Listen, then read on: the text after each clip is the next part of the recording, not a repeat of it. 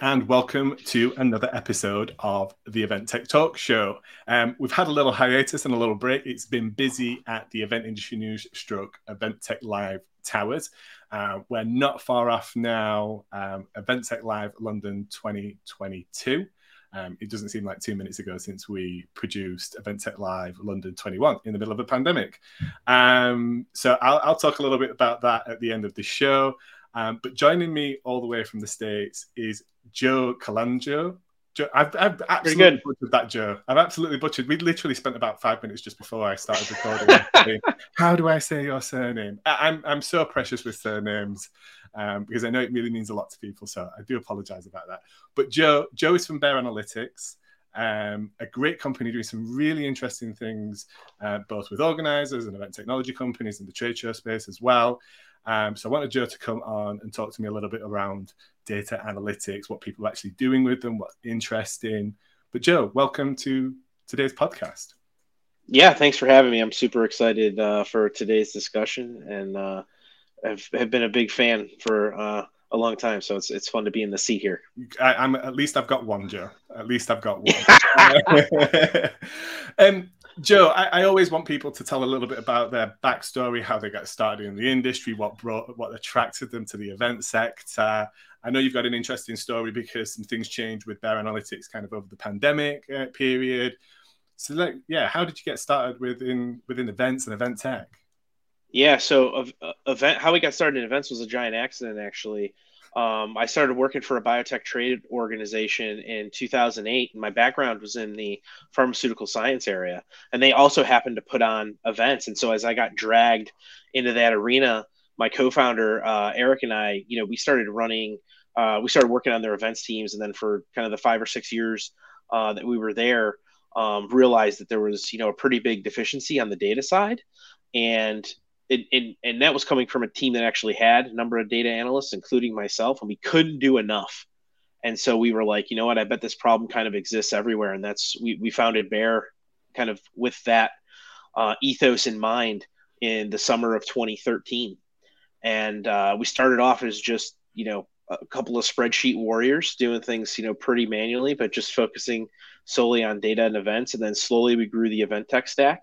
And then, like a lot of us in the industry, we got pretty wiped out because we had become one of the preeminent kind of large event analytics companies. And when the pandemic hit, it just wasn't cool to have large events for a period of time. And so we took that time, to kind of revisit. We actually had an exercise where we revisited why did we start the company? Because we were ready to shut it down. We gave it the good old college try. What are you going to do? And ultimately what came out of that discussion and those discussions with some of our advisors was like, we think events are huge. They're just taking a little bit of a different shape. This is going to change everything kind of going forward, and data is still going to be important. And so we spent the majority of 2021 building what's now Bear IQ. Amazing. Well, I'm glad you're around still, and I'm glad you stuck it out because I think, you went a different direction to what many did at the time, which was obviously supporting with predominantly just virtual platforms, being able to deliver events online. I'm right with you. I believe data has always been and will become even more important when it comes to delivering events. It's kind of the lifeblood of what we rely on. My own personal opinions, I hope maybe you change my mind a little bit, is a lot of the industry kind of undervalue data. But maybe that's because they don't actually understand what they actually want out of the data, or there's too much of it accessible to them, so they struggle to kind of really make sense of it, really. Or it's, lots of different buckets of data, and they're trying to kind of make that kind of come together. But before we get into that, just a quick question back to the previous company, which obviously sparked and formed the idea to set up Bear Analytics. Like, what was that company specifically trying to find out with the data that they had access to? Yeah, I mean, the questions haven't changed in the last kind of 10 or 15 years, right? It's who's our audience, who are our best revenue centers, what are these organizations, what are the behaviors and trends, and the reason I kind of pointed my finger when you mentioned that the data being all over the place is because I still firmly believe that's the number one challenge right now in the marketplace on why people feel as if they're hamstrung or can't do more with their data. It's because it's disparate. And that was absolutely the number one challenge that we had. And so you had all of these kind of non-integrated systems, collecting hyper valuable information, but then putting the context and the measurement as to what you can do with that information, it was just absent. It was definitely like, kind of an insight desert 10 or 15 years ago when we first started. And that was what we set out to kind of rectify. And so how have you kind of brought all that together so it's understandable or usable when it comes to bear analytics then?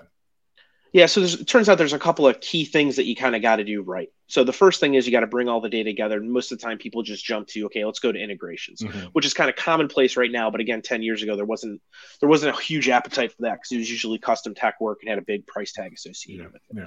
But even after you get all that data centralized, or at least kind of talking to each other, you then got to go through the process, which is a little bit arduous as well, is the cleaning and consolidating. So it can be anything from, I got duplicate records, I got duplicate company records. Sometimes I put Bear Analytics, my co-founder might register and put Bear Analytics Inc., right? We want to rectify those things. This is all human generated information for the most part. And then for some of that transactional data, different demographics, they're changing over time. And so you need to be able to have a mechanism in place so that when you're looking at a chart, it doesn't say CEO and Chief Executive Officer next to itself. That doesn't make any sense. People lose faith when you get that done. Then you do all the math, you get the calculations, you show it on a pretty chart. But even then, that's not the end of the story. You got to make it enabling.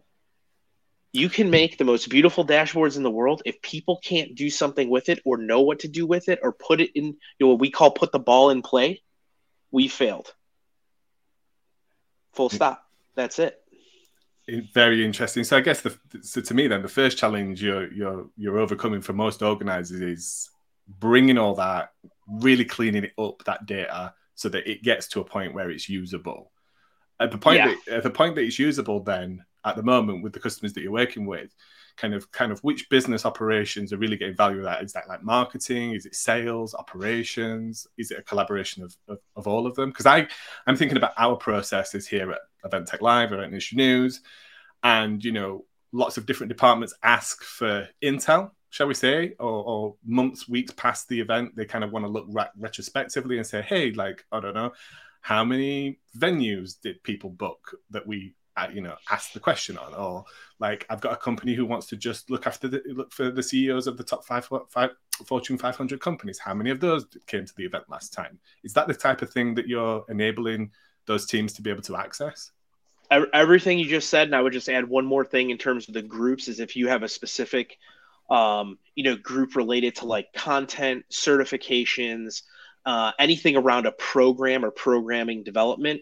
Obviously, with the emergence of some of these virtual tools that are now we're starting to see bleed into the on-demand or on-site experience, the tracking is just way up. The data volume is just way up, which means the cool things that you can do with it in terms of going, folks like yourselves have found value in these types of sessions going forward. It's that's the only other thing I would add, but you're absolutely right. Sales, marketing, and ops.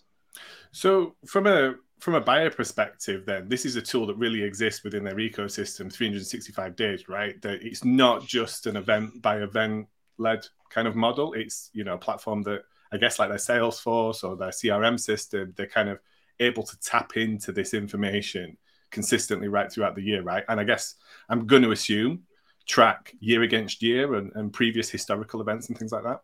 Yeah, exactly. And so going back to that, the ability to clean and consolidate data across multiple sources. We've also generally, by and large, have seen event organizers have been choosing different platforms. Obviously, some of that has been influenced by, has the event taken place live or has it been virtual and things like that. But just because, let's take registration, because you kind of have to have registration in some way, shape, or form across all events.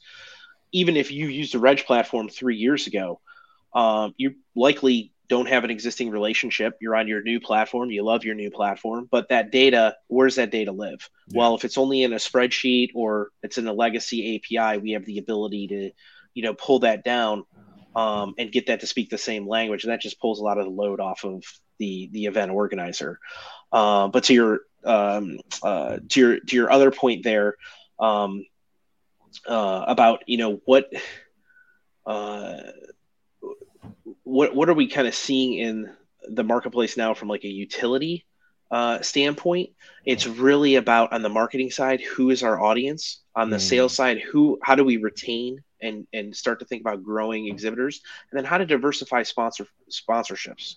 That's a big mandate that we're hearing in the marketplace. And we think data can help inform. It's not going to solve everybody's problem, right? But the whole goal is it helps to inform how to make your event bigger, stronger, faster. Yeah, there's so much that's kind of popping out to me, and I'm going to try and remember it all and ask you about it all. So I think the first thing I want to take from that and kind of delve into deeper, and I've had this experience myself, that, you know, one of the beautiful things about Event Tech Live is we have many companies that want to work with us, and we do, and we try and make it fair, and we switch and we move, and that gives a different experience to our attendees. It creates a big headache internally from change management and understanding new platforms and new technologies. But one of the things that caught us out recently, or maybe a year ago or so, was that we'd moved from one platform to another, and rightly so. That license and that agreement had ended, and all those analytics sat inside that platform, locked away forever and a day. Now, luckily for us, we got a good relationship with that supplier, and we had a conversation with them, and they granted us back access, and we got back in there. And in that moment, we got the information that we need. So it was problem solved. However, you know, my situation is probably slightly different to most of the event organizers out there, that if they've finalized a deal and a contract with somebody and they've moved on, that's it. It's done, right? They're never getting it back out. So hopefully they've got it on a spreadsheet somewhere. But in that situation, a platform like yours, it exists for while ever the platform exists as well, right? So while ever they've got a contract with you, it doesn't matter then what suppliers they move around with. And that's the reason we don't have like a preferred supplier list or anything like that. You know, we kind of view ourselves as Switzerland. We're the analytics layer that sits on your event tech stack, because at the end of the day, you should be putting out the stack that your audience or your clients and customers want to experience. The data shouldn't be limiting in that regard. And I'm sorry, I just cut you off. I didn't mean to do that. No, not at all. This is a free-flowing podcast. You're more than welcome to talk over me, and I probably will do it at some point to yourself, so I apologize in advance. But so the next question that kind of springs to my mind is then, why would any event technology company potentially spend resource and time and investment in creating an analytics dashboard for their platform when organizers might be using yours? Is there not that potential to kind of like free up that resource and plug your technology in with theirs and have that kind of, so it's essentially, I use Bear Analytics externally, and when I'm in this dashboard with your platform, I can essentially use Bear Analytics to display the data and information about this particular event or that kind of stuff. Are those the kind of conversations that are happening, or is that kind of one of the challenges that you see as well? No. So that's a great point. And I'm not going to, pretend to know all of the inner workings of the strategies of these event tech companies, but having talked to a good number of them, into the hundreds at this point, to give you a sense of scale, having a value and understanding of data in today's environment is table stakes. So I don't know if you can say, hey, we're a cutting edge event platform, but we outsource our data piece. Okay. So I respect, and because when we talk to a lot of these platforms, we're like, well, we already have analytics. What's the value of yours? And we're like, well, we're not trying to compete with, just single platform. You want to look very specifically at what you want to offer your clients. We tell a more comprehensive picture across platforms, across years, and across events, which means now this intimately as an event organizer, not all your events are tailored to the same audience and are the same size. True. So if you're using a different stack within a given year and you want to know, you got your flagship event and 4 regional events, you got 5 events a year, but you want to know how many times Joe has come to those events or Bear Analytics, and you're using 2 or 3 event tech companies, like we're kind of one of the only names in the game to get that done. So we don't dissuade event tech platforms and say, just use us, don't do your own thing, because ultimately I think it ends up hurting their business. We're just kind of taking it that next level. Yeah, I guess they've got to service those customers that maybe not Bear Analytics customers at that point. But maybe that also opens a conversation by using Bear Analytics and the framework and utilizing your system, just the way that people use Tableau and other technologies within other systems, or maybe Arena for chat within event platforms and things like that. They can free up that resource, provide a better experience, and consistently get support and a consistently upgraded solution on that side of things and provide a better system. Anyway, maybe that's a conversation I can broach with some of those technology companies, and we can get them being powered by their analytics, because I have seen your solution and I was extremely impressed with what you guys have built. And I think there's so many benefits to it. But the experience of those data analytics are vastly different when it comes to the actual event technology platforms. Some are fantastic, some are woefully underbuilt or supported.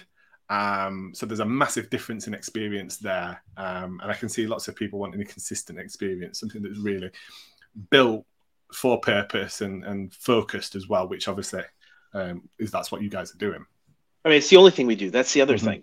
We don't have to worry about the dozens and dozens of other modules that these event tech platforms have to do. So, we stay in our lane. We know what we're good at. And we kind of knock it out of the ballpark. And I empathize to, groups that have much more complex tech stacks than we do. Yeah. Well, maybe after this, you'll be flooded with event tech platforms reaching out and saying, let's have a conversation. One of the other things that kind of springs to mind that you're doing, which we talk about in the events industry often, is those headline numbers. Everybody sells their shows or events by those headline numbers. 10,000 attendees, 400 countries. Not that there's 400 countries, but 100 countries. These well-known brands that you recognize that everybody has at their events because they're huge companies and they're probably integrated into every sector, so they have attendees going to them. But we also have that conversation about personalization, right?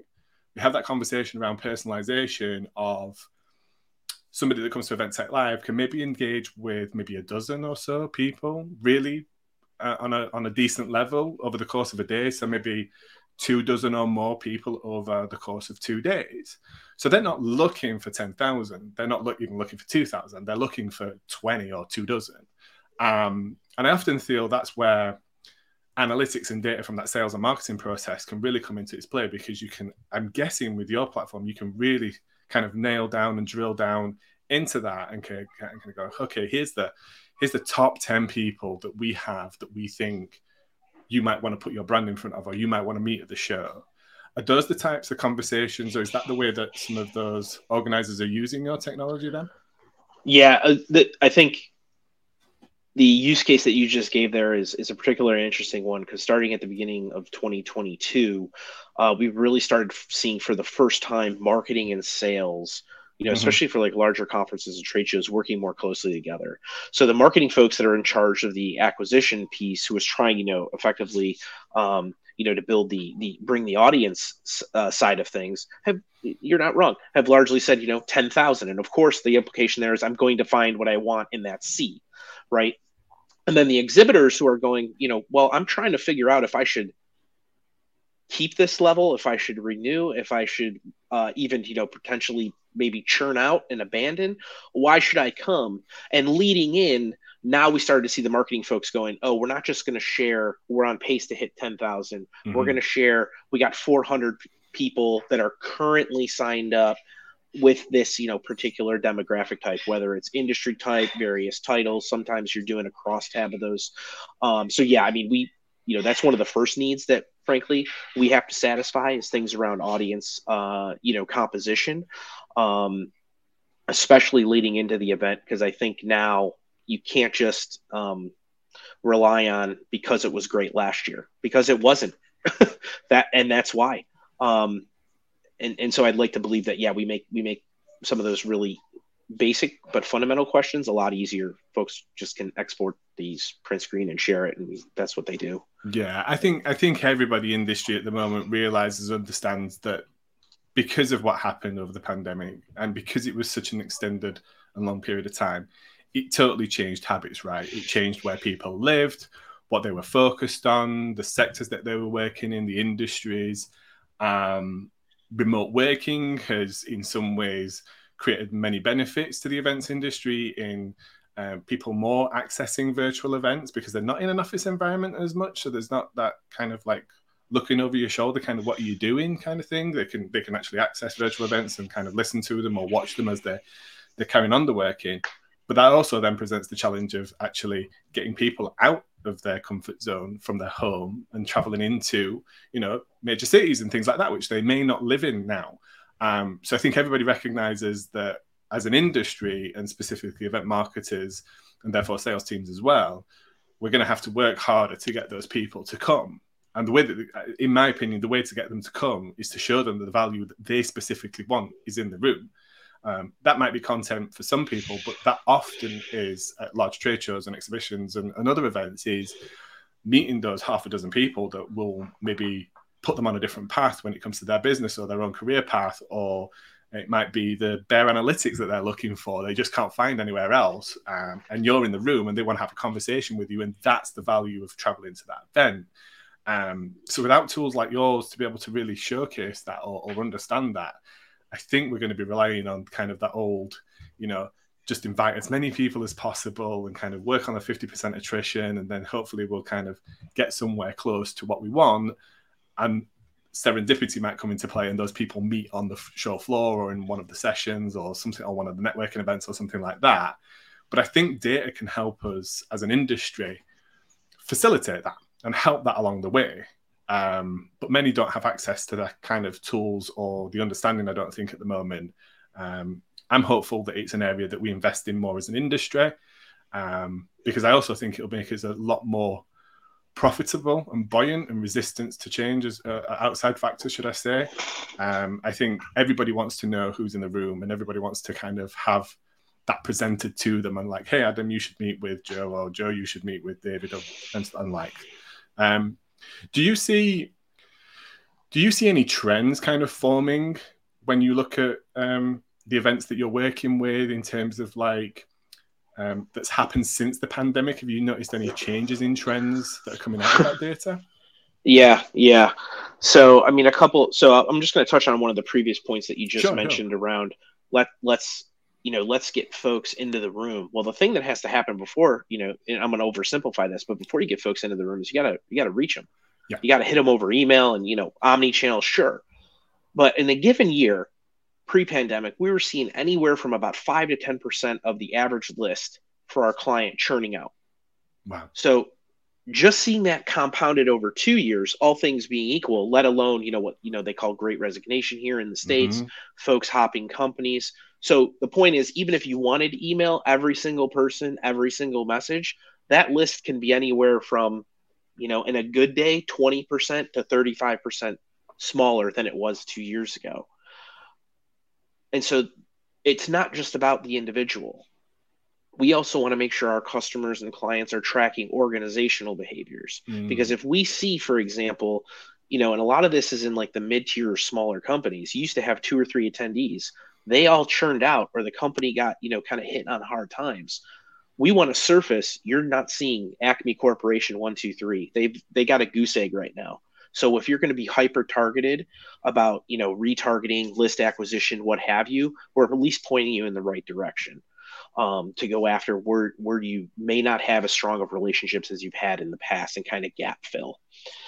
Getting to your second more direct, that's kind of one trend on like the overall arching data side. Could I just go right ahead a little bit then, Joe? So does your platform visually kind of identify and notify, almost grade companies that are on that database? So an event marketer or an organizer can see kind of a glance of like, oh, hey, there's a red flag over here. We need to do something about that. Yeah, in real time. And we do it in 2 ways. So, for example, you might say Bear Analytics has historically sent 5 people. Right now, we only have 1 in the queue. So you're going to see that we have at least 1 person, great, but we're underperforming, right? And ideally, you want to make sure that you're moving the ball down the field to get back toward 5 or, grow it. And then secondly, we separate out everybody who's throwing up a goose egg right now in a whole nother bucket, and we rank them by what they've done in the past. So if, we want to flag folks that sent 20, 30, 40 people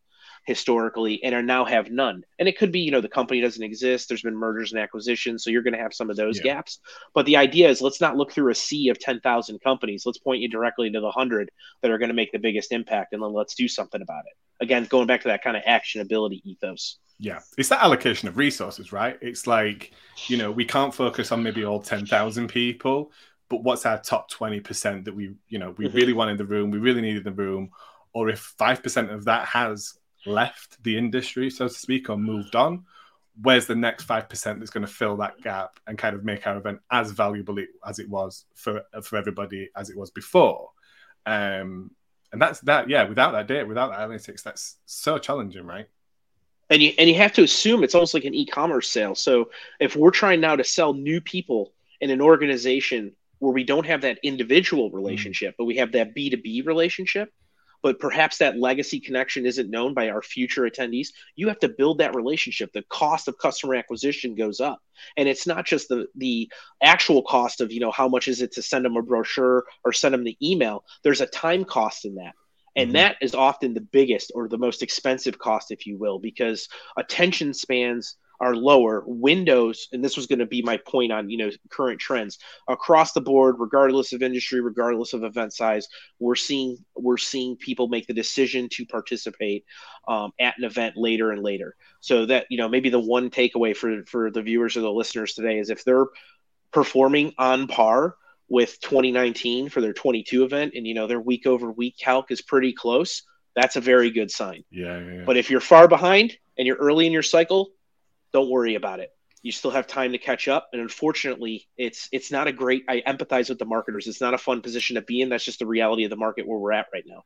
But in that scenario right there, like I can easily see a scenario where those that don't have access to that information maybe make rash decisions or rash judgments based on previous. They're not necessarily tracking it in line for line. They're going on a gut feeling. And maybe they make some bad decisions or put pressure on unduly to those in those roles to kind of go, we're behind. So we're just behind. We need to do something about it, right? But then where do they focus their efforts on? And it's those kinds of things that can be really costly to a business because they create unease and scarcity and things like that. And then you're not necessarily focusing on the goal of delivering the event or making the event a great experience. You then rediverting resource to kind of go, let's just get more people registered rather than the right people registering or actually, no, it's fine. We're kind of tracking with industry standard, or it's, we know that it's going to be slightly late at this time. And here's the statistics for it. Yeah, I mean, often there's a lot that's lost in the top line number, right? So in Q2, and this isn't really emblematic of where we currently stand, but in Q2, we had a couple of customers that were tracking 50% behind pace, and we were looking at other events in the platform, and we were letting them know with our forecasting algorithm, like, hey, it's actually it's not going to end up this way. You're not going to crush numbers, but it's going to get better. But it's also, where should we focus? So again, it's not just let's do anything. To your point, let's not do everything to everyone, but there's going to be specific cohorts that are underperforming. We're going to try a couple things. If they continue to underperform, we pivot those resources away. And so the more that you have to do is be comfortable being more agile, which is really leaning into being uncomfortable, going, I don't know the messaging we're going to go out to next week. I don't know the cohort. We're going to wait to see the data and then we're going to act, but putting your people and the processes in place to go, once we have that, we're going to put it in play, look at it a week, look at it 2 weeks, and then pivot if we need to. It's really, for some folks, it's the deviation of, well, we just laid out the marketing plan 3 months in advance or 5 months in advance. Like, you gotta be ready to move as the game changes. Just having more of a thought around that marketing conversation and those marketing teams that are activating on an event and driving those registrations, doing that audience acquisition and that sales and sponsorship support. I totally appreciate that Bear Analytics is not a marketing platform, but are you, or do you think you will ever pull some of those analytics in terms of those goal conversions that allow them to analyze and assess kind of the effectiveness of some of their marketing campaigns, whether that be email or social or click ads like Google and things like that? Or are you pulling that in already? Yeah, so we're doing a little bit of that already. So just we're not going to be a marketing a marketing platform, just to be honest, in case anybody's waiting on the edge of their seat for that one. But we do think that we have the ability to help surface the right insights to understand things like campaign performance. There's some things we're doing now around personas, where we're using a mathematical model that builds out transactional based or engagement based personas. So basically think of it from like an audience standpoint. Who is the customer who has experienced my experiences the most and is therefore the most likely to come back, and then all the way to the other end of the scale, which would be somebody who was abandoned or is now coming into the ecosystem for the first time as a first timer, and putting them into buckets, describing those buckets, and then allowing you to campaign off of those buckets. Now you might run that through Salesforce, Pardot, HubSpot, whatever, to do that. But then of course, what is the natural question that comes back? Where did I see things in an elegant format where I can get, open rates, click-throughs, and then if I have codes in there, the underlying last point of attribution or conversion. We're pretty good on the last point. So whether you're using personalized URLs or the codes, we can tell you what the profile looks like of who has used. But now folks want to go farther upstream because it's always, it's the marketer's constant battle to figure out, what was the thing that tipped them over the edge, or now we're getting into the sequence of things. So we're going right there with them. We're not 100% there yet, but that's where we're going. I think that's so hard to track though anyway, especially with events, because the one driving reason for that person to attend one year might be to source a new platform. The next year, it might just be to meet up with Joe from Bear Analytics because he said, hey, I'm going to Event Tech Live. Do you want to fancy a beer? And that could be the pivotal thing that makes that person click on that email or that text message or whatever it is, or that social post, and decide to register at that point. So that's really, really challenging, I think, anyway. But I guess at least you're giving an indication for those other people that are kind of maybe attending for the same reason or have a pattern, I say, on kind of when and how they register and what drives that registration, right? It's really the second part. It's that pattern piece, because at the end of the day, we're not going to be able to pinpoint goes email 4, it was line 3, and they were smitten with that, right? Because like you said, the way I used to work when I was on the event side, my boss wanted me to go to an event. He came into my office and goes, hey, sign up for this. Yeah. Don't spend more than this on a hotel. I don't know how we're capturing that information, right? So some of it's always going to be a black box, but if we can look at a large enough amount of information in aggregate, you can start to see some of the patterns or some of the tendencies. One of the things that springs to mind, and I've always had a vision that we might get this to somewhere in sophisticated marketing, is the ability to trigger communication to attendees based on other people in their close social or industry network that's also registering at that time. And the way that I visualize that is, and fully enough, it happened in a WhatsApp group that I'm in. 2 people from that WhatsApp group had actually registered for an event, so we're going independently of each other, although being there potentially at the same time, possibly even missing each other. But it came into the WhatsApp group to highlight that, and then actually from that, 2 or 3 other members from that WhatsApp group said, "Oh, well, if you're going, I'll register for that," because it creates a meeting point, it creates a focal point for everybody in that kind of close-knit network group. And the way that I always visualize that we might get to somewhere as an events industry is it goes, an email lands and goes, "Hey, Adam, Joe, Matt, and Maggie have all registered in the last week for this event. Are you coming?" kind of thing. Do you think that using analytics like yours and marketing platforms and the combination of the two, we might be able to get to a scenario like that on that value add? Well, I mean, I think there's already a couple of platforms trying to do this now, right? Where you register for an event, and then you post it on LinkedIn and Twitter, and then that. And I mean, without knowing kind of any of the inside baseball, I think that's, those have been pretty successful. From a, this is really about the peer or social validation of I found enough value to attend this event, and then the implication is, well, I know Adam does his homework, and if he's willing to send himself and his team, and it's worth the opportunity cost and the actual cost, like that speaks a little bit. So I absolutely. Absolutely, believe in that. Again, I think that's what we're really ultimately talking about here is discovery, and that's one of the areas that I think the events industry is most efficient in, especially around content. How many times have you gotten an email over 500 sessions, and then it goes to a link, and then you get all of them in alphabetical order, and there's a search bar at the top.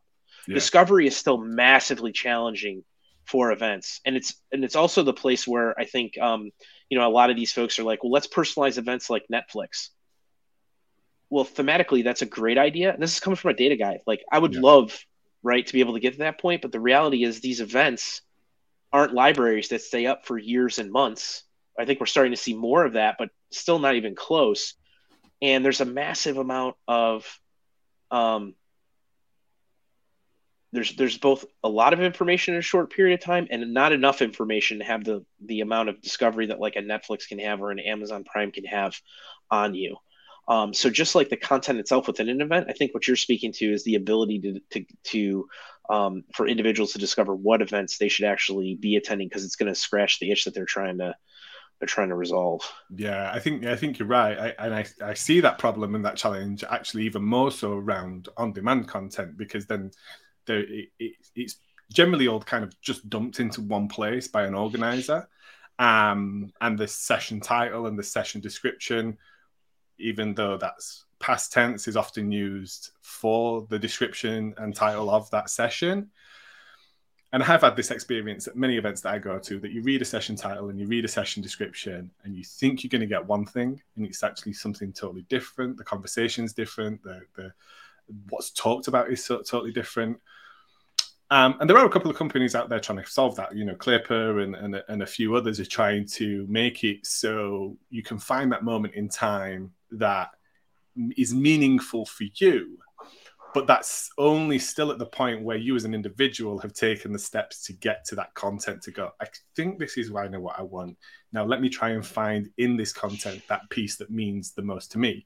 As event marketers and event owners and content owners, we still got to get that person back to that content, right? Which I think is what you're saying, is that we could potentially get that there and get that the right content in front of the right people at the right time at the point of understanding what they actually want. And well, so let's use that on-demand example. And let's say I have the opposite of the experience that you're talking about. Like, I love this particular piece of content, right?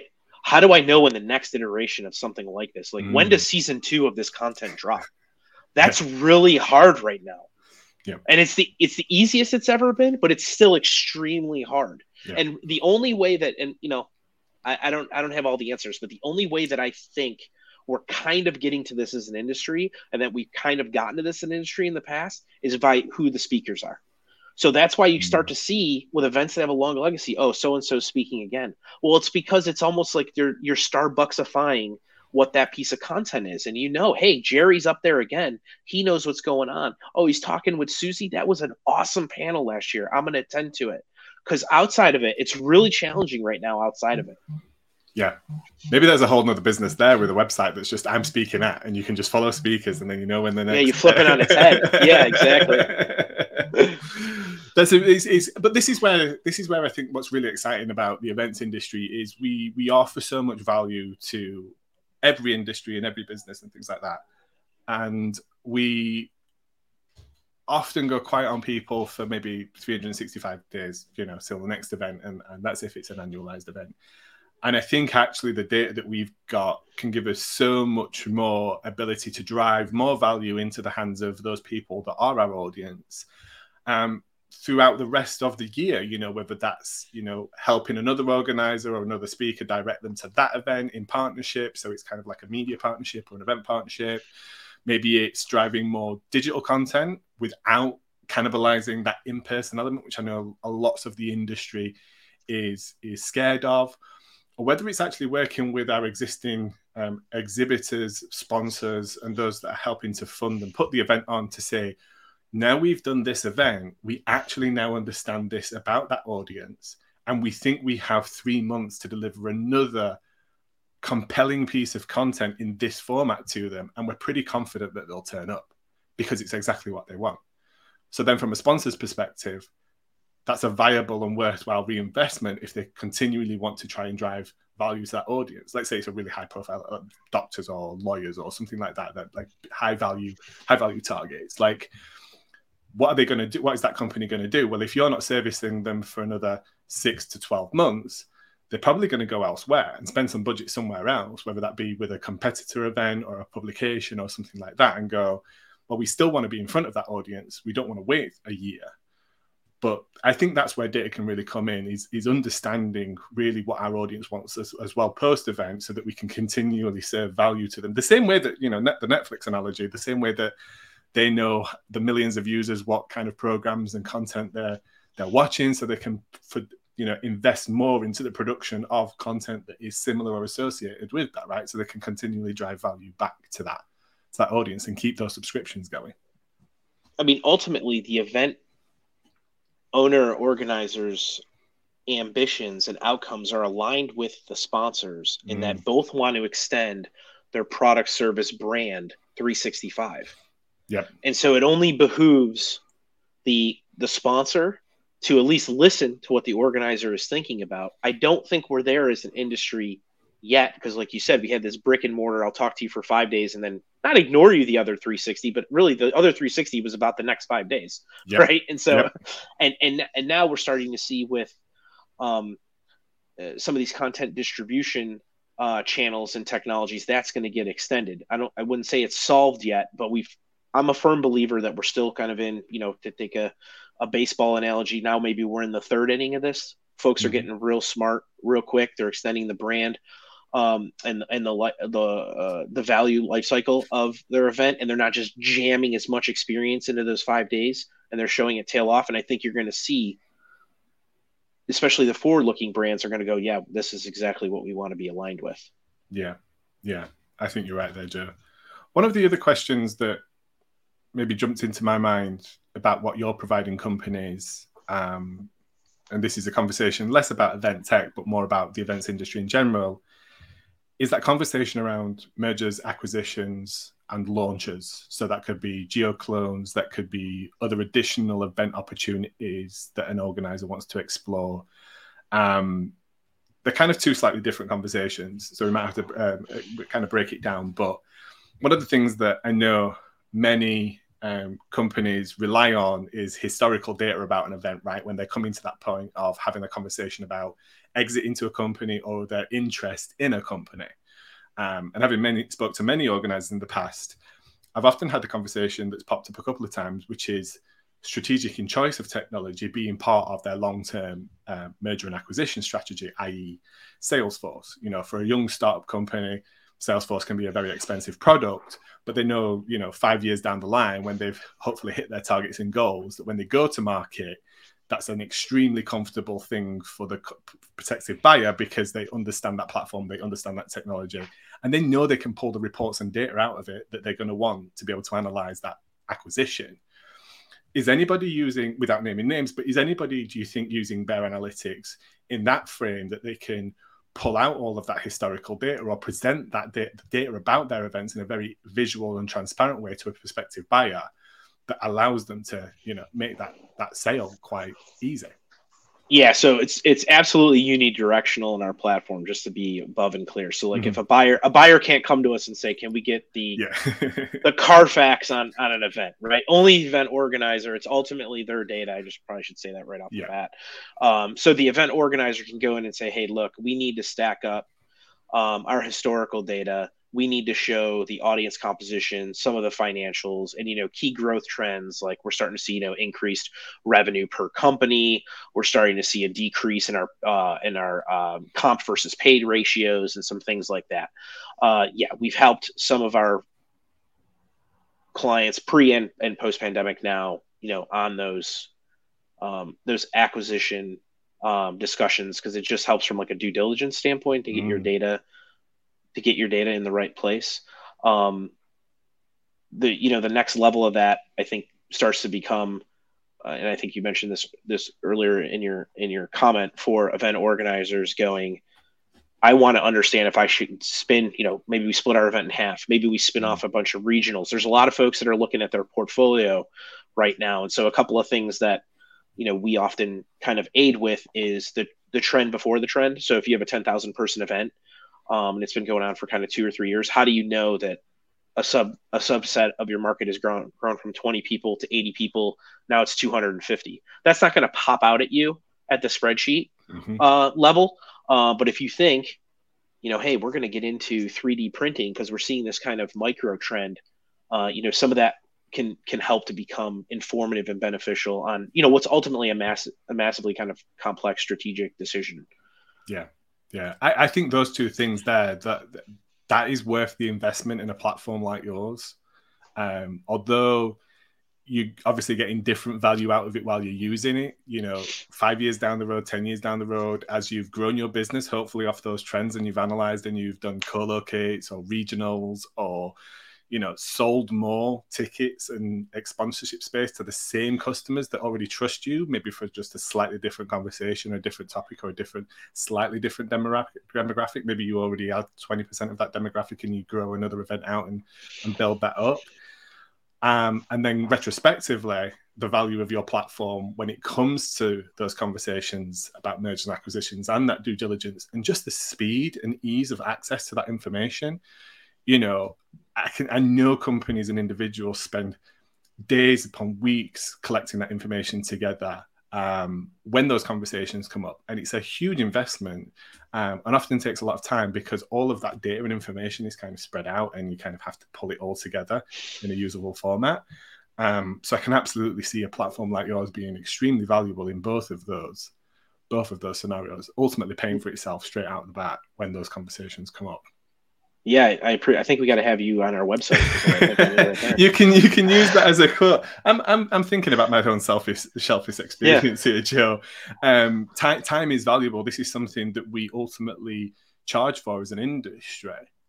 We charge for our time as event organizers. Yes, that might come together as an event at some point, but I often know that the industry works in an interesting way, that you have the big players that acquire and absorb the more entrepreneurial players that kind of take a risk on when AI started out, the AI Expo and conference, and that grows and they watch it grow and they acquire it and they bring that in, they pay a pretty penny for it. But with technology like yours, they could potentially identify that opportunity and save themselves the 10x, 18x, or whatever it is, multiple on that by actually launching it, but having the confidence in it that they've got based on their existing data and analysis and intellect and things like that, I think. So, yeah, it's a really interesting proposition, I think, what Bear Analytics are bringing to the market. My final question for you, and this is for any of those that are watching or listening this back and they're like, where do we get started? Like, that's always the biggest question, is like, where do we get started with data? Have you got any tips or advice there when it comes to somebody who has access to it but doesn't know really where to start? I mean, this is like the number one thing I get asked more often. It's a fair question because the answer is, I would say, non-obvious. Somewhere along the line, people assumed data can only be done, and nothing else like this in the world exists. It can only be done if you do everything all at once.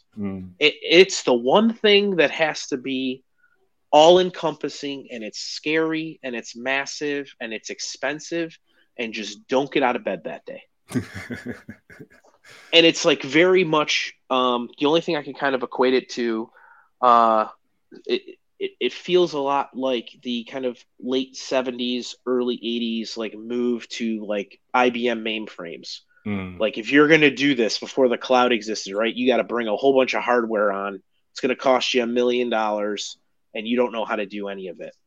So my advice on how to get started is the only way you start anything that is a perceived challenge, you start small and you start regular. And so what does that mean for our clients? They come in with, you know what, I want to grow sales. Great. Let's take a look at your exhibit data. Let's take a look at where you come. Let's take a look at where you're going. Let's eliminate all of the tech hurdles to kind of get there, right? And let's keep it really straightforward. And then just like, repeated exercise or anything else that you don't want to do and you want to do on a regular basis, 10 to 15 minutes a day, right? Let's start all of our sales meetings with, what did we learn from this week? What happened in the last 7 days? What happened in the last month, the last quarter, so on and so forth. There's a myth too that like everything we're building into the platform is because we know what to measure. That is 100% false. We know what to measure because our clients tell us the questions they have. That's it. That's the secret sauce. And so as they continue to do this, and we have some really progressive clients, and it looks like they're doing rocket science right now, but that's because they followed kind of this formula 3, 4, 5 years ago. And they're the ones that are telling us about things like the persona stuff. They're the ones that are telling us we want to find lookalike prospects. They're the ones that are telling us, hey, we need a robust post-event report because I want to make decisions 7 days after my event, not 7 months after my events happened. And so that's where the innovation comes in. And it doesn't have to be an all or nothing. In fact, we recommend the opposite. Let's do one thing right before we do the second thing right. Start small, Start often. Yep. Do it often. Yeah, I think that's great advice, Joe. For anybody that's watching or listening, how do they connect up with you? Where do they go for a demo of Bear Analytics? Where do they reach out to you if they want to discuss maybe their analytics being powered by Bear Analytics or partnerships and things like that? Yeah, so they can always go to the website, www.bearanalytics.com. But, I'm a personal guy. So you can always reach me at Joe, Joe, at bearanalytics.com. Yes, that's my email. That's not the dumb email. It's the only email I've ever had. And we'll get you pointed in the right direction. And I can vouch for that. Joe is a very, very friendly and approachable person. Joe, thank you very much for coming on today. I'm sure we'll engage with you further. It seems like you're a wealth of knowledge when it comes to data analytics. And as we adopt more technology as an industry, I'm sure we're going to have more of that available to us. And you certainly seem like a person to turn to and a platform to turn to that people can use to make sense of that and use that valuable data. For everybody that's watched or listened, by the time this goes out, I think registration for Event Tech Live London 2022 should be launched. So, we do welcome you into the room. We have 5 stages of content for 2 days across the show at Excel, with lots of content just like this that we've spoken about Joe with, that'll hopefully help you deliver better, more cost-effective and more profitable events. So do come and check us out there. It happens at Excel in London on November the 16th and 17th. You can check everything out about the event at eventtechlive.com. And if you like this episode, please give it a share, tag me and Joe in it so we know that you're there and we can engage with you on that as well. Once again, Joe, thank you very much for coming on today's podcast, and we'll see you in the next one. Thanks, Adam. This was awesome.